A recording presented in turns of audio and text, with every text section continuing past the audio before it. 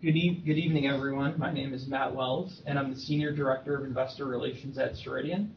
I would like to welcome everyone to the Ceridian First Quarter 2022 conference call. All participants are in listen-only mode, and a question and answer session will follow the formal remarks. As a reminder, this conference is being recorded. Joining me on the call today, we have co-CEOs David Ossip and Lee Turner, CFO Noémie Heuland, and EVP of Corp Dev and Investor Relations, Eric Zimmer. Before I hand the call over to David, I'd like to remind everyone that our remarks may include forward-looking statements and projections. These forward-looking statements are based on management's reasonable assumptions and current beliefs. There are a number of factors that could cause Ceridian's results to differ materially from our expectations. You can learn more about these risks in the press release and shareholder letter we issued earlier this afternoon on our website and in our SEC filings. Ceridian undertakes no obligation to revise any forward-looking statements made on this call, except as required by law. With that, I'll turn the call over to David. Thanks, Matt, and good evening, everyone. Thank you for joining the call today. Before we go into Q&A, I want to spend a few minutes highlighting the quarter. We had a strong start to the year, executing well across sales, implementation, customer support, and product and technology. Dayforce recurring revenue, excluding float, grew by 31% year over year, exceeding the high end of our guidance range. Total revenue grew by 25.1%, and adjusted gross margin on recurring increased by 220 basis points to 75.5%. Adjusted EBITDA margin exceeded the high end of our guide by 347 basis points. On the customer side, we added 175 customers and now have 5,609 customers live on Dayforce. At the same time, the average recurring revenue per Dayforce customer grew by 10%. And on new sales, we saw over 35% of customers acquiring a full suite. Dayforce Wallet continues to do well. We now have sold over 1,100 customers on the Dayforce Wallet, of which 530 are live. Registration rates have increased to 36% across the eligible employees. Float balances also increased by 17% year over year. So overall, a very strong quarter. On the macro environment, our business remains resilient, and we continue to benefit from healthy employee indicators and rising interest rates. And as such, we are raising our fiscal year 2022 guidance for revenue and profitability as detailed in our shareholder letter. With that, I'd like to turn the call over to Matt, who will guide us through the Q&A. Thank you, David. As we go through the Q&A portion of the call, I'll announce your name, and at that point, we ask that you please unmute your line and ask your question, and then remute your line. We also ask that you please limit your time to one question and one follow-up. Thank you. First question from Siti Panigrahi from Mizuho. Hey, David and team. Thanks for taking my question. Just wanted to dig into the wallet. So it's almost like 2 years. Maybe first year was the trial period, and now full year. So it's good to see the momentum and even registration 36%.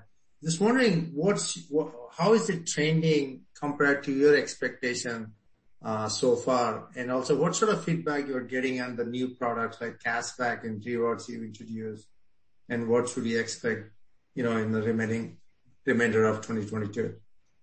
Siti, to answer your question, it's tracking well against our expectations. Also of note is that 89% of our new U.S. customers are attaching Wallet, which is obviously an increase that we've seen year over year. We've seen good reception from the cashback partnership that we have with Dosh. Also within the quarter, we added support for minor employees, which allows us obviously to deliver the solution better to hospitality and retail. Okay. And just a quick follow-up to EBITDA margin seems to be pretty good this quarter. Is there any kind of one-time thing, or how should we think about the remainder of the quarter given how some of your realigning workforces? Yeah, I'll start by just saying, look, we've raised guidance for the year. We've raised both the low end and the top end by $10 million. I'll ask Naomi to add a bit more color to that. Yeah, sure. So for Q1, CD, we had a couple of things. We've increased our cloud recurring gross margin that actually exceeded our expectations. Last quarter, as you remember, we've discussed that we took some actions to rebalance some of our workforce into our shared services center in APJ. We've executed that very well. We've gained efficiencies in our cloud recurring gross margin, and that will continue throughout the year. That's very important because that also helps us scale in the long term. We had also taken a little bit of an upside on bureau. We had a better volume than expected in our tax and payroll in North America, so that flew also directly through the bottom line. And we had a little bit of float upside as well. So those are the main things that happened in Q1. Of note, we also continued to make some investments in our product and technology as well in Q1, and we'll continue to do so in the second half of the year in Q2 as well. Great. Thank you. Next up, we have Jared Levine from Cowen. Thank you. Can you discuss how 1Q bookings performance came in versus your internal expectations, including contributions by employer size segment and geography as well? Andy, do you want to take that one? Sure. I mean, here's what I'll say. Q1 was an excellent bookings quarter, really solid result, and really robust customer demand.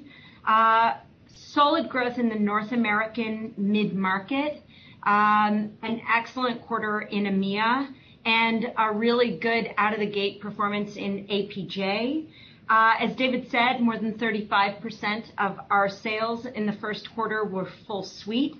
And we're seeing continued innovation on the platform and therefore ability to go back into the base and continue to sell. And we're seeing that our retention rates and net promoter scores remain very, very high, which makes for a very warm base to be able to sell back into. The pipeline for the full year, rolling 2-quarter and rolling 4-quarter, is very strong, and our win rates have gone up pretty demonstrably year over year as a result of a number of things, one of which is our consistently building SI ecosystem and the referred pipeline that we're seeing from that ecosystem, which is well known by the SIs and therefore drives greater win rates. So a really solid bookings quarter overall.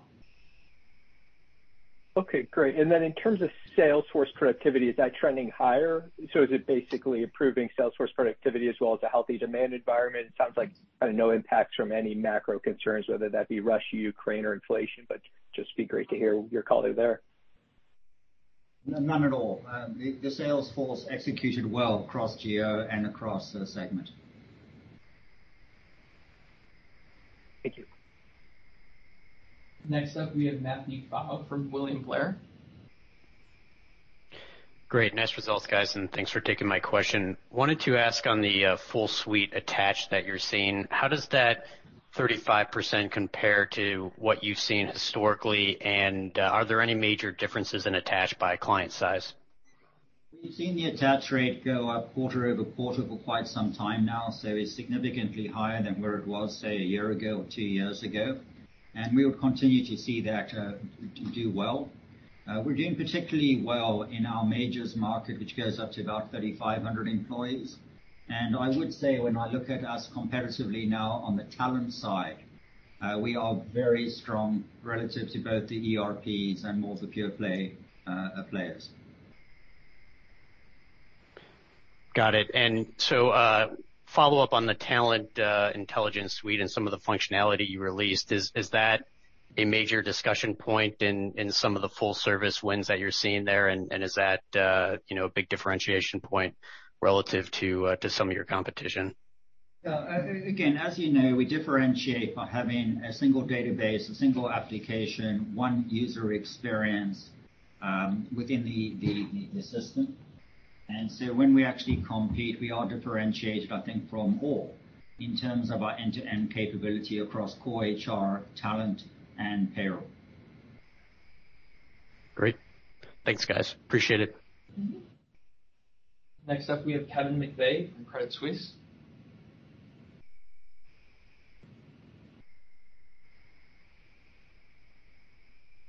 Kevin, it sounds like you're muted. Sorry about that. No worries. Hey, thank you so much, and congratulations on the results.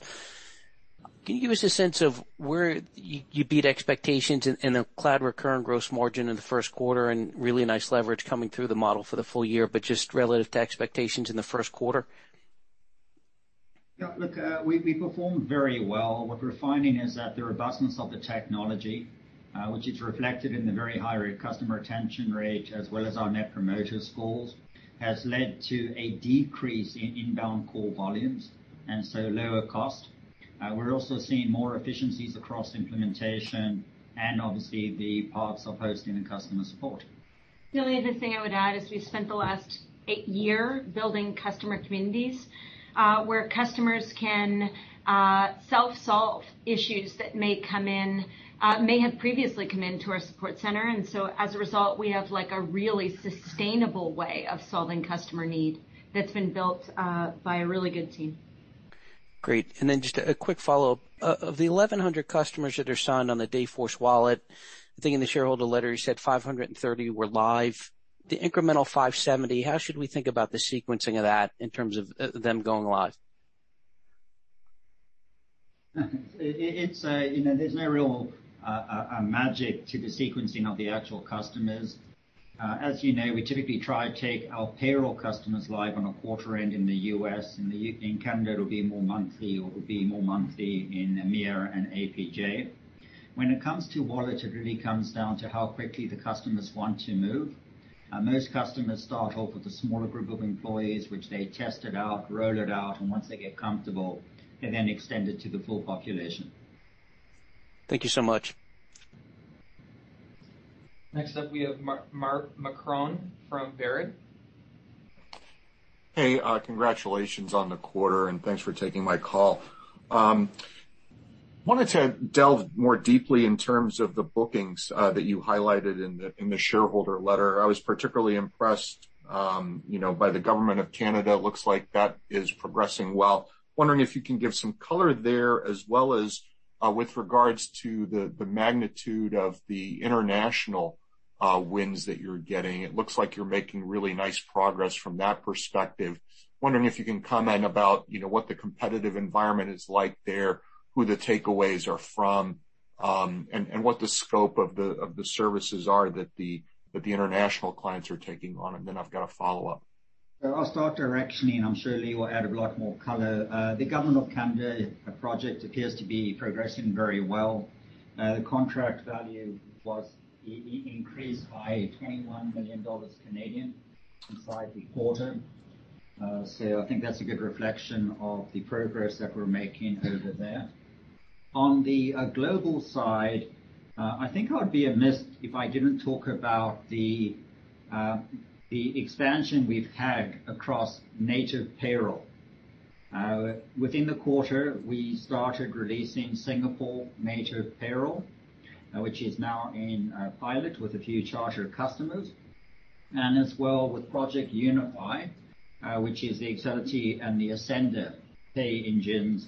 We are now supporting countries in Indonesia, the Philippines, Thailand, Malaysia, South Korea, Taiwan, and Hong Kong.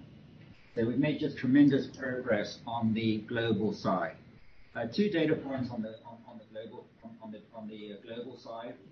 One, our products are very competitive to the players inside those geographies. So we are not only selling to North American companies who have populations in the EMEA, APJ, LATAM, Brazil and Caribbean marketplaces, but we actually compete head-on with the local players. And because of the investments we have made in core HR and talent and workforce management, our product obviously is very, very competitive inside the market.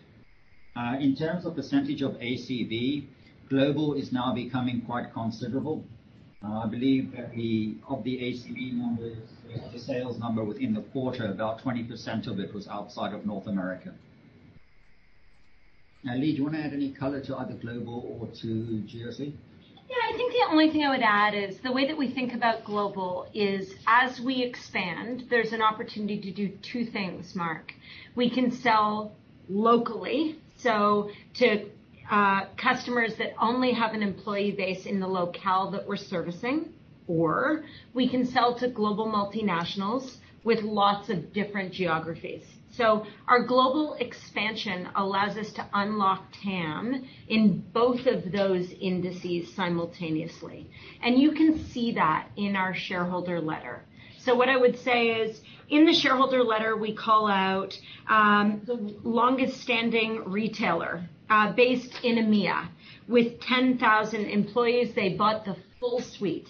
They're EMEA based largely, and they're going to roll it out to their entire population. A global online gaming company in the UK with operations across 10 countries and 7,000 employees can also be serviced by us. When you shift to some of the larger references that we noted, in the shareholder letter, the second largest global consultancy in the world chose Ceridian to deploy to their North American population of 52,000, but with opportunity to expand globally. And then as we referenced under our customer section, the world's largest leading global business information company chose us to service their North American population first, which went live in less than a year, and they're now rolling us out to 16 countries over the course of the next 14 months. So we have an opportunity to do those two things as we grow globally, which is a really important marker to our success. That's fantastic. And I had a question for Nomi. Can you talk a little bit about the impact in terms of rising rates? What did you already bake into the guidance, and what could potentially be a further addition as we think about the Fed's discussions this afternoon in terms of rolling out short-term rate hikes?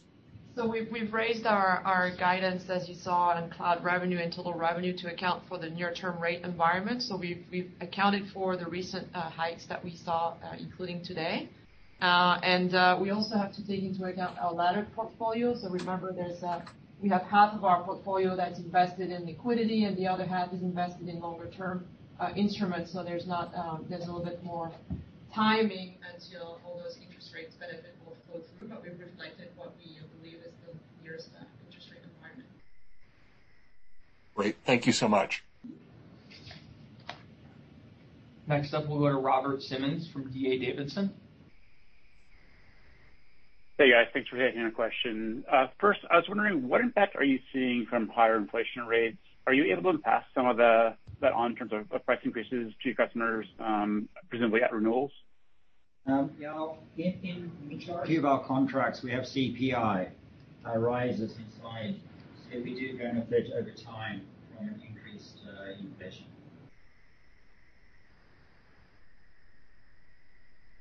Hey, the sound quality is a little off. I think maybe there's something wrong with your microphone or speaker or something like that. I kind of half hearing you at times. Second question, the severance charges in the quarter were pretty high. I guess, can you talk about kind of what kind of changes you're making? Do you think you've got things pretty much set at this point? Yeah, so let me take that and maybe you can add some color. So first of all, as we've discussed before and how we expected, we had rebalanced our workforce, especially in the support and operations, into our shared services centers in APJ. We've expanded our support center in Manila. We've done that quite successfully. We had very good hiring trends over there. So that has helped us be more efficient and gain scale in the cloud recurring gross margin, as we've mentioned. We've also done typically what we do at the beginning of the year. We've also performance managed and look at our existing sales force as well as resources in the product technology group and looked at performance management, typical as you would expect us to do every beginning of the year. So that's the other part of it.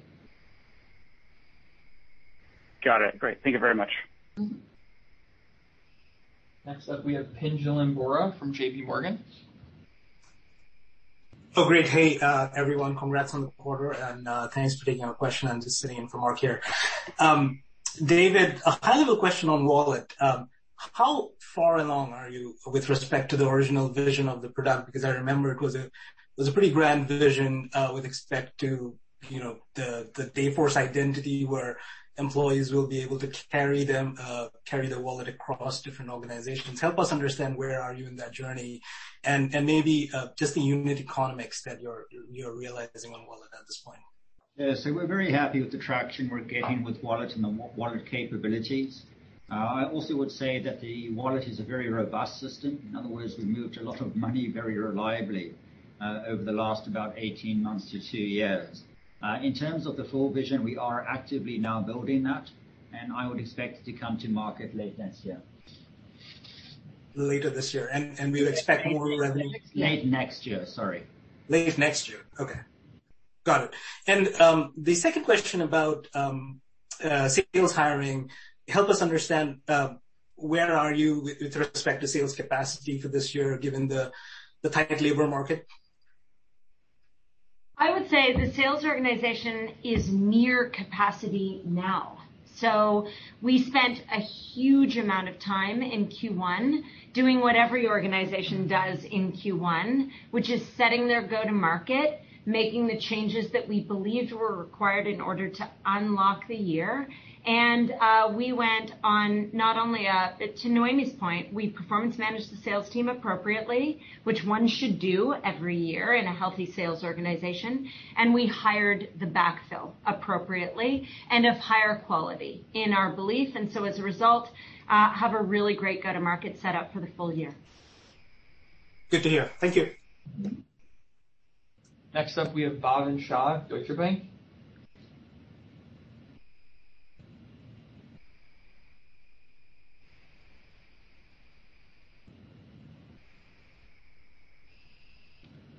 Bhavin?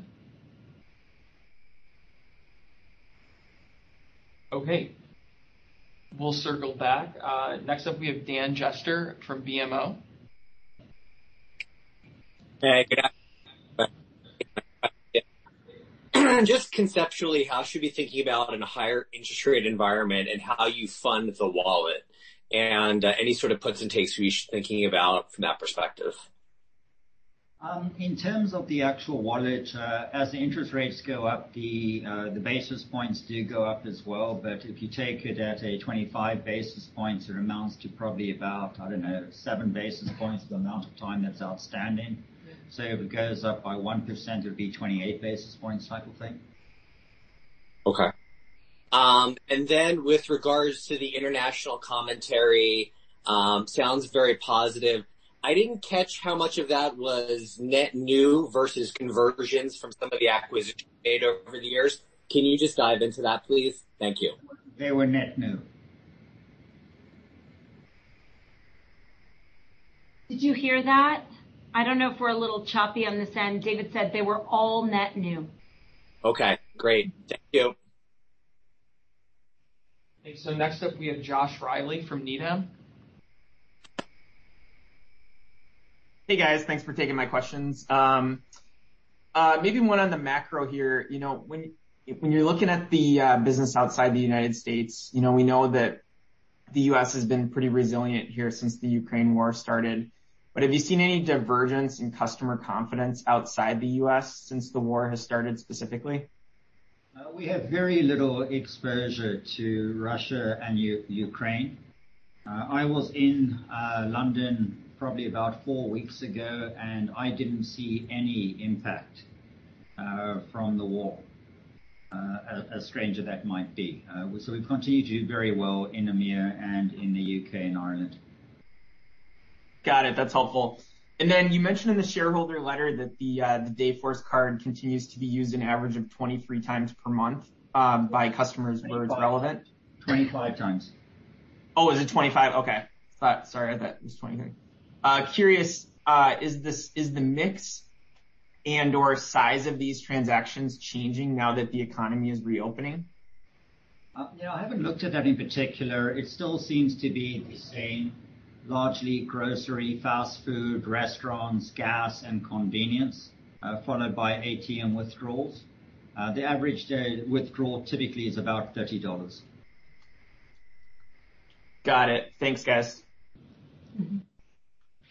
Next up, we have Raimo Lenschow from Barclays. Hey, thank you. I'm going with the black t-shirts as well, yeah. David, I wanted to ask about the wallet in terms of it offering a differentiation factor for you in sales pitches. Like, how's that playing out? And what do you also expect from the industry there in terms of trying to come up with copycat products to kind of say, oh, we have that as well? Can you speak to that, please? Yeah, look, Raimo, it's very strong. As I mentioned, in the US, we're seeing an 89% attachment rate for wallet to new sales, which talks about, obviously, the perceived strength of the product and the value that it brings to the employees of our customers. We have seen the other players in markets bring kind of bolted-on solutions into the marketplace. The major difference is with us, there's no reconciliation that's required, and there is no loan made to the employee. So in all of the other solutions, the card vendor effectively gives a loan to the employee for the number of days outstanding. We don't do that. We do a true payroll where we do the remittances at the federal and the state level the very next day. So it's a truly compliant type of solution. The other difference is we do not charge any direct fees to the employees of our customers.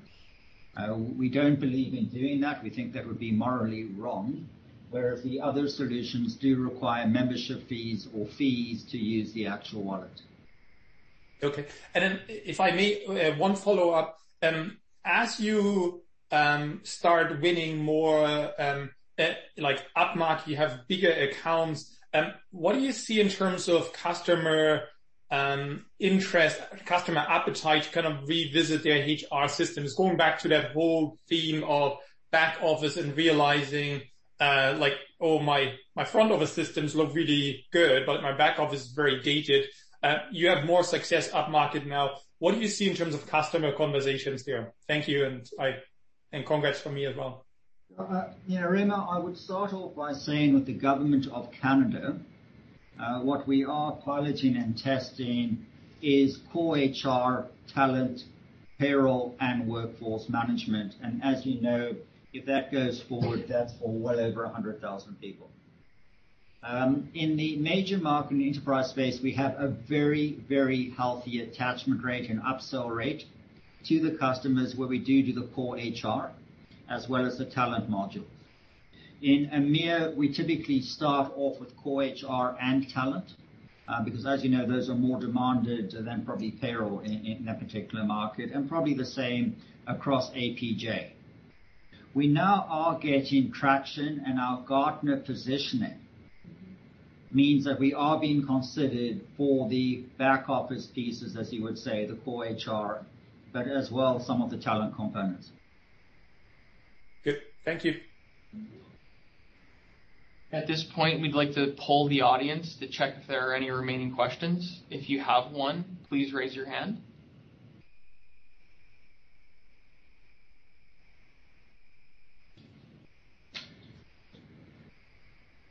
There are no further questions.